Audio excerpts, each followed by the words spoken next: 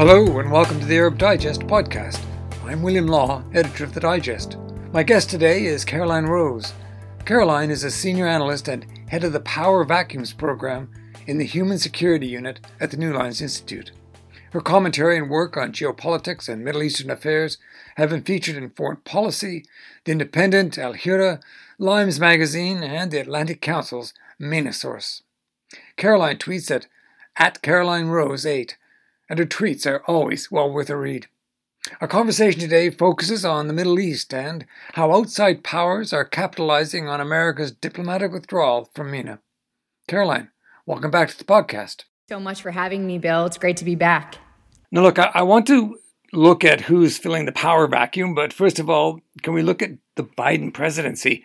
How committed is Joe Biden to the Middle East, and do you see any significant shift away from a direction of travel that really begun under President Obama, continued under Donald Trump, to effectively withdraw America from the Middle East? I think that with the Biden administration, it's not necessarily that there is a disinterest in the Middle East. I think there is very much a concern and an interest in keeping a modicum of Middle Eastern security and stability.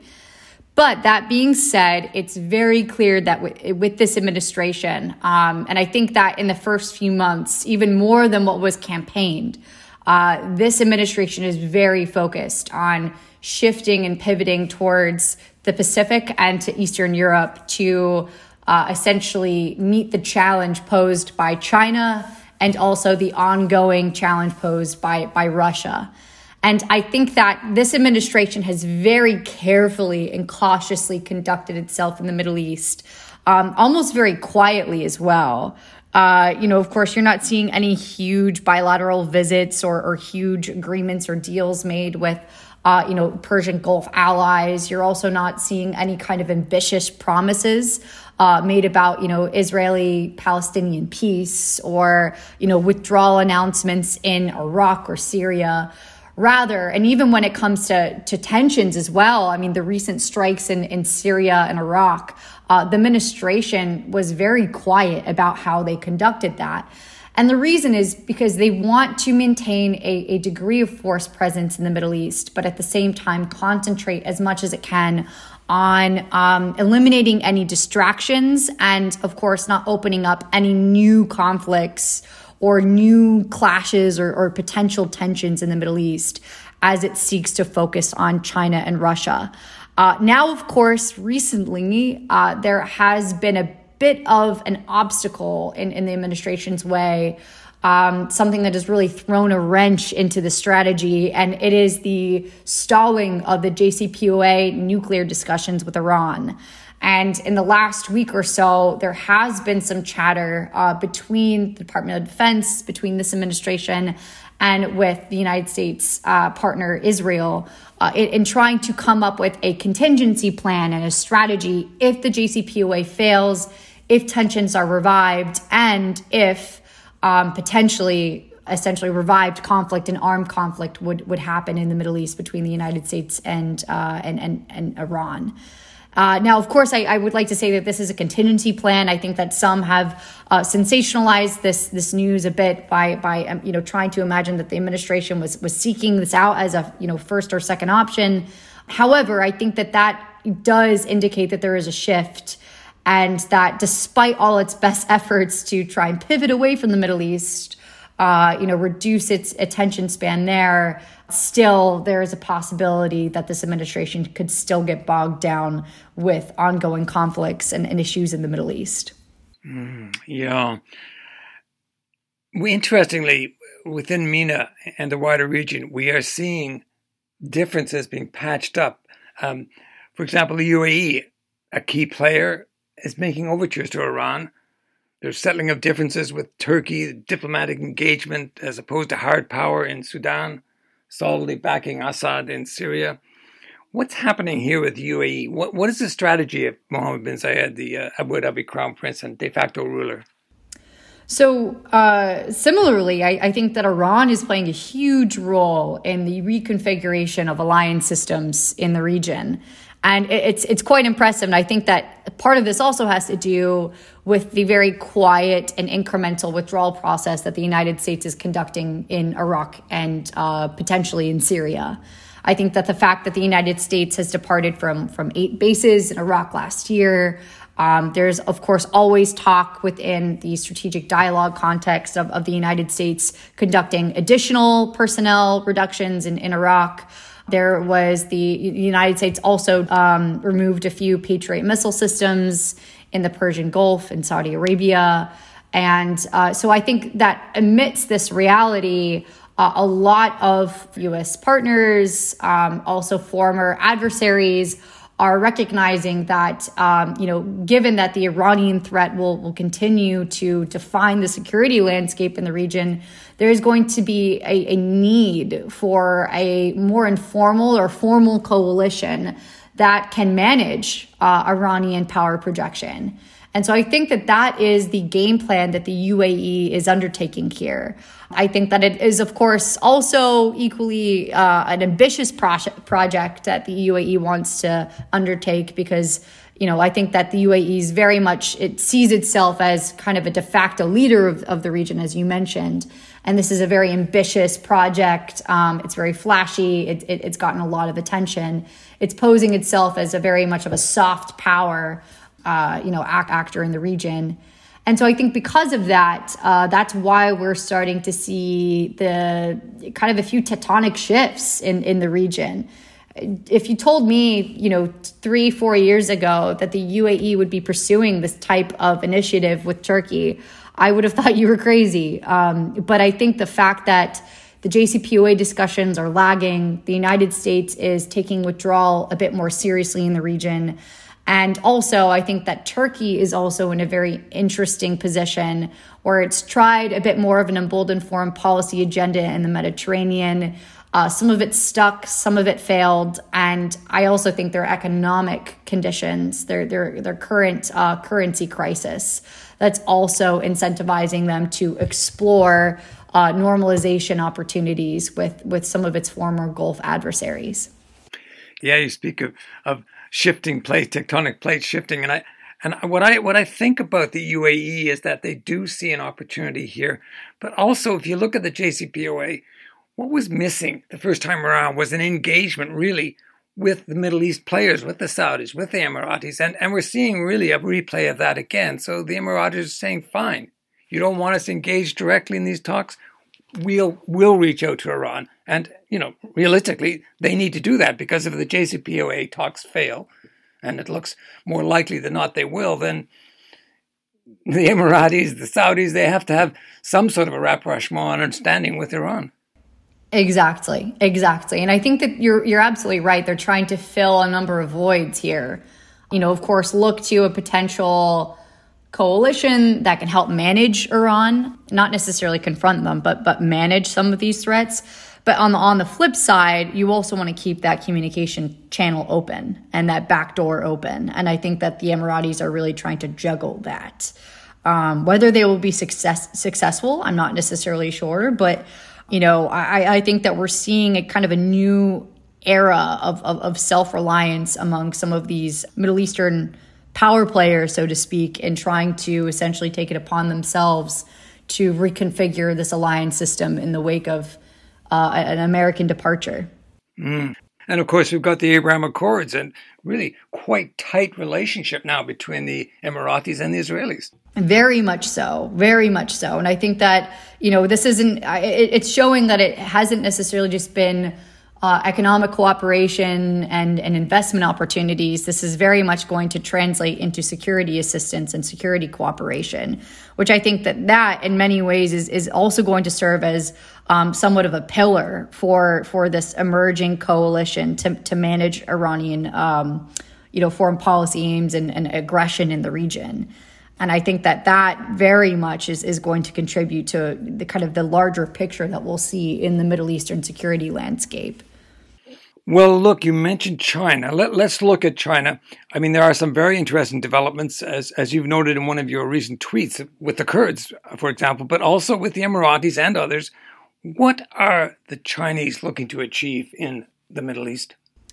So some of this is a bit unclear. I think that it's not necessarily just myself. I think a lot of other analysts who've been studying Chinese efforts in the Middle East, some lines are blurred. However, the recent retweet that I put out there, I think it was from Mustafa Gorbuz. It was about how China was starting to essentially get very much involved in the ongoing Turkish-Kurdish dispute, kind of lashing out over criticisms of their Uyghur policy. And I think that this was very notable because beforehand, China, and this goes for not only the Middle East, but also its policy in Central Asia, Latin America, Africa, China had a foreign policy and in some cases security policy strategy of investing, providing economic opportunity, but never at the expense of getting involved in domestic political affairs. Now, I think that this could be a bit more of a defense mechanism, but the fact that China went so far to get involved in this very politicized domestic debate signifies a bit of a change in Chinese foreign policy and security affairs. We know that China has interest in investing in the KRG, also, of course, in some reconstruction projects.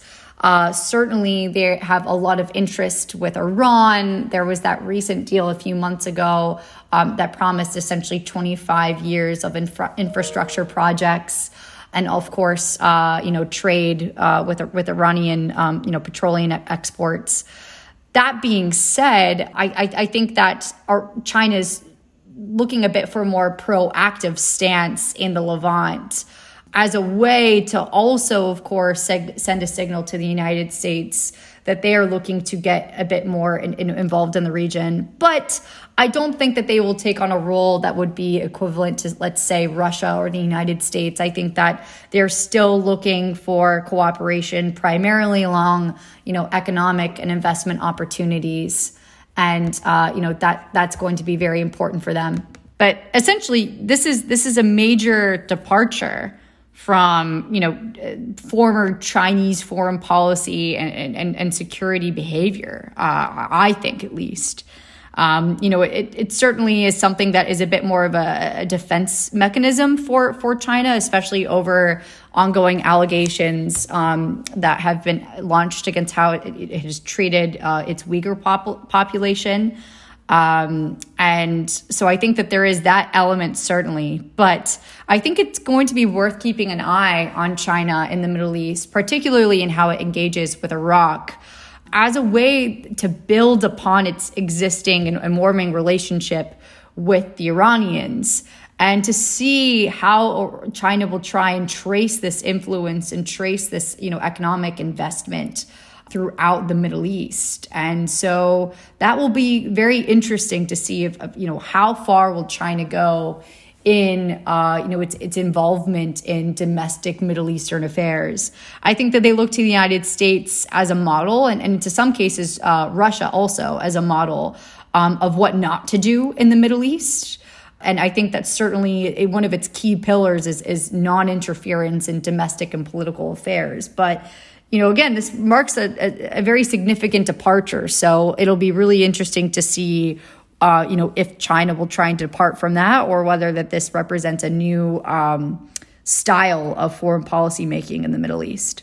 Yeah, as you say, particularly the American example is one that they would not want to emulate. But look, let's talk now about Russia, deeply involved, of course, in Syria, also in Libya. But what inroads has Vladimir Putin made, especially since 2015, and the intervention that saved Bashar al-Assad, the Syrian president? How well has he played his ambitions in the Middle East?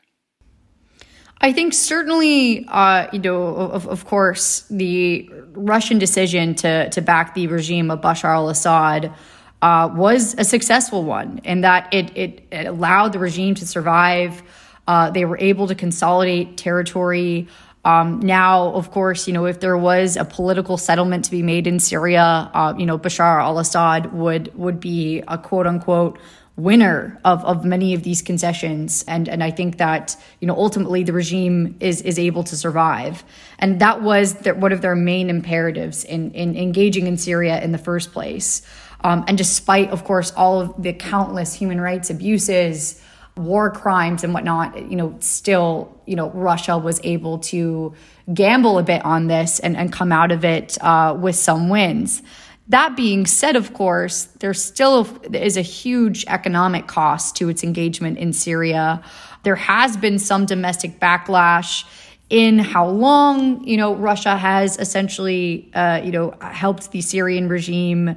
And at the same time, too, I think that many have looked at the United States case in Afghanistan and Iraq as a reality that Russia should not emulate. And so I think that there is a bit of domestic resistance within Russia over its engagement in Syria.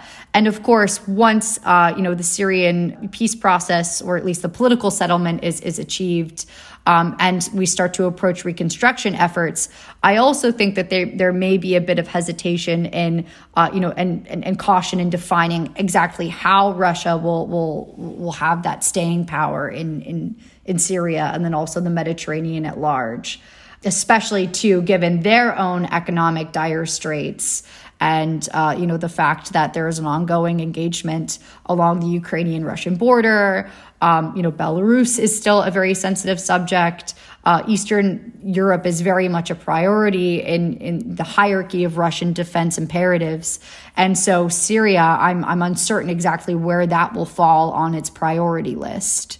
So I think that'll be very interesting to see how Russia approaches Syria, but also, of course, Libya and its Middle Eastern strategy overall, once a settlement is essentially concluded in over Syria. Yeah, as you say, a watching brief on that. Now you mentioned Turkey, and I'm thinking of President Erdogan, seemingly a rapprochement with Mohammed bin Zayed, while still strongly supporting Qatar and political Islam. And of course, the political Islam issue, that's the bugaboo for Mohammed bin Zayed, isn't it? So how well do you think Erdogan can thread the needle on this one? Because, as you said, the lira is in free fall and he's facing an election next year. I think that in some cases, the rapprochement with the UAE and with MBZ, it signifies that there are some spaces for cooperation that Turkey now understands it's imperative to engage on. So, for example, economic cooperation and security cooperation. I believe just a day or two ago, when there was news that broke out about a UAE delegation that was visiting Turkey, there were also, of course, drones and cooperation over drone programs. That was certainly one of the highest agenda items. And so I think that signifies that despite existing tensions over political Islam and, of course, the 2017 diplomatic crisis that ensued and very much defined tensions and defined, political relations, I think that security cooperation and economic cooperation, along with, collaboration over combating climate change, COVID-19 pandemic assistance, elements like that, I think that is going to now, define this new UAE-Turkish relationship, especially with the state of the Turkish economy. And I think, too, that the UAE, along with other GCC allies, recognize that Turkey would be absolutely essential in any strategy in Syria. If they want to salvage any kind of leverage at the negotiating in Syria, they have to have a communication channel with Turkey. They're also essential in any strategy to manage Iranian proxies and an Iranian, aggression in the Levant and also in Yemen. And so I think that this is really a recognition of those realities, despite the constraints over political Islam and very divergent political, aims. I think that these security and economic realities are starting to really define rapprochement between both of the countries. Yeah, and now let's turn to Europe and another president facing election, President Macron. I was intrigued to see that he started his Gulf tour, not with Mohammed bin Salman, but with MBZ. What should we infer from that? I think certainly this is definitely part of an expanding French political and defense campaign in the Middle East, and that it is trying to diversify its alliance systems. France has played a very big role in the Mediterranean over the past 2-3 years. It is engaged very much with the Eastern Mediterranean Gas Forum, not as a member, but as an observer. It has been a very active participant in this emerging alliance system in the Mediterranean.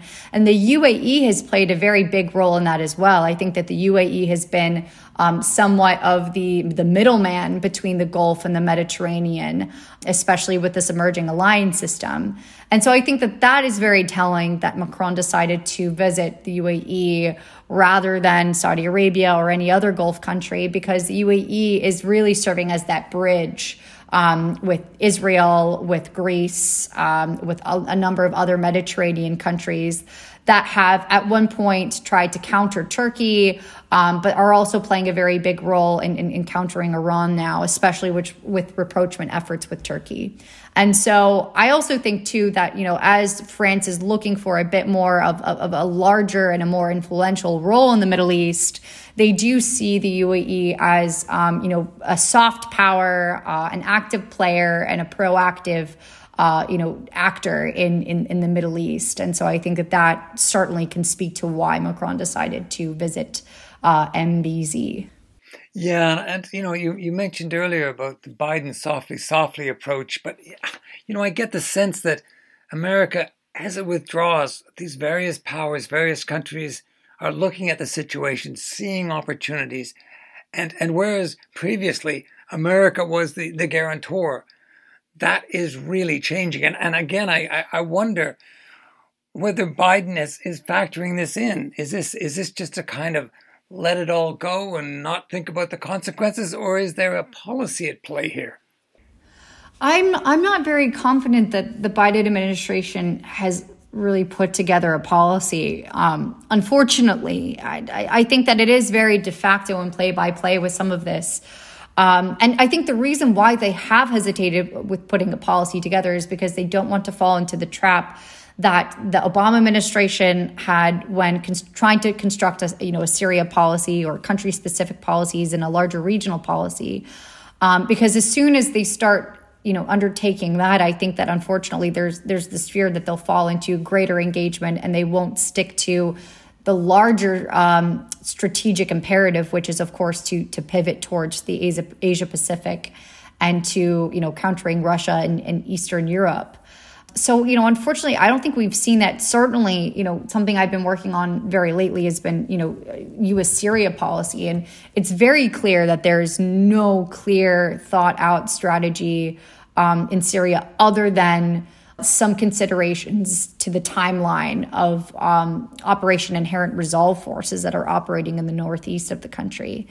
Other than that, you really can't find much else. And so I think that this administration thus far has been very hesitant not to make any major moves or calculations in the Middle East other than how are we going to pivot? How are we going to withdraw our personnel? How are we going to try and maintain a modicum of stability in the region? Well, of course, trying to prioritize some of our bigger items on our foreign policy agenda. Well, Caroline, finally, I'll ask you the 5-year question. What do you think 5 years down the road the political landscape is going to look like in the Middle East vis-a-vis America and this power vacuum, really, this withdrawal? Absolutely. So I think that certainly we will see a larger withdrawal of U.S. forces from Iraq and Syria. I think that the influence of Iranian militias and proxy forces in Iraq, Syria, Lebanon, that will, of course, be a mainstay of the security landscape in the region. I think we will see a bit more of a formalized coalition between, the rapprochement efforts that we've started to see this past year. That being said, I also think that there's going to be increased volatility politically in a lot of these countries. There's going to be increased protest conditions, economic conditions, living conditions that are going to be worsened. And I think that is certainly going to exacerbate this existing power vacuum. And I also think that, instability posed by the withdrawal in Afghanistan, of course, Iranian efforts there, existing developments in Central Asia, I think there is going to start to be a bit of a link between some of the instability in Central and South Asia and instability in the Middle East. And so I think that it'll be very important for us in the next 5 to 10 years to start envisioning this connect and this nexus between the Middle East and the Central Asian and South Asian security landscapes, especially too as China starts to become more of a power and an influence in these regions. I think that's going to be very important for the United States to keep an eye on. And of course, we have an election coming up in 2024, and many people are saying, well, Donald Trump will win it one way or the other. A frightening thought? I'm not necessarily sure, if that will happen. Certainly the Biden administration hasn't, had incredible, polling success lately. But that being said, I don't necessarily think that this will translate into a win for the Trump administration. I think that a lot of Americans are still very tired of that era of American politics and foreign policy. It's very possible that, perhaps the Democrats will not win, and that, a Republican would essentially win this election. But I really do think that, I think it is very possible for the Biden administration to win another term, despite some of the stumbling blocks that it has experienced in these past few months. I still think that in terms of, its foreign policy and domestic policies, they are drastically more tame than that of the Trump administration. Yeah, and you could argue in the Middle East that America's presence there was weakened dramatically during the Trump years. Yes, exactly. And our credibility and our legitimacy as well, especially in Europe. I think that we've started to see some of those reverberations over the last 2 to 3 months. Some of the consequences of the Trump administration and the distrust that a lot of our former partners and allies have with the United States in this in security and political cooperation. I think that this is going to very much affect us down the line. And we are certainly seeing that play out in the MENA region too. Caroline, thank you. Thank you very much. Thank you so much, Bill. You've been listening to the Arab Digest podcast. My guest today was Newline Institute's senior analyst, Caroline Rose. In addition to our podcasts, which I'm pleased to say have a rapidly growing global audience, Arab Digest publishes a newsletter featuring some of the very best MENA analysts. If you'd like a free trial to the Arab Digest newsletter, simply go to arabdigest.org. And if you enjoy what you find and want to join the club after your trial period has ended, we're offering special rates to students, academics, and retirees. And subscriptions are now available to university libraries. Check it out on arabdigest.org and follow us on Facebook, Twitter, and LinkedIn. I'm William Law, editor of the Arab Digest, essential reading from independent sources.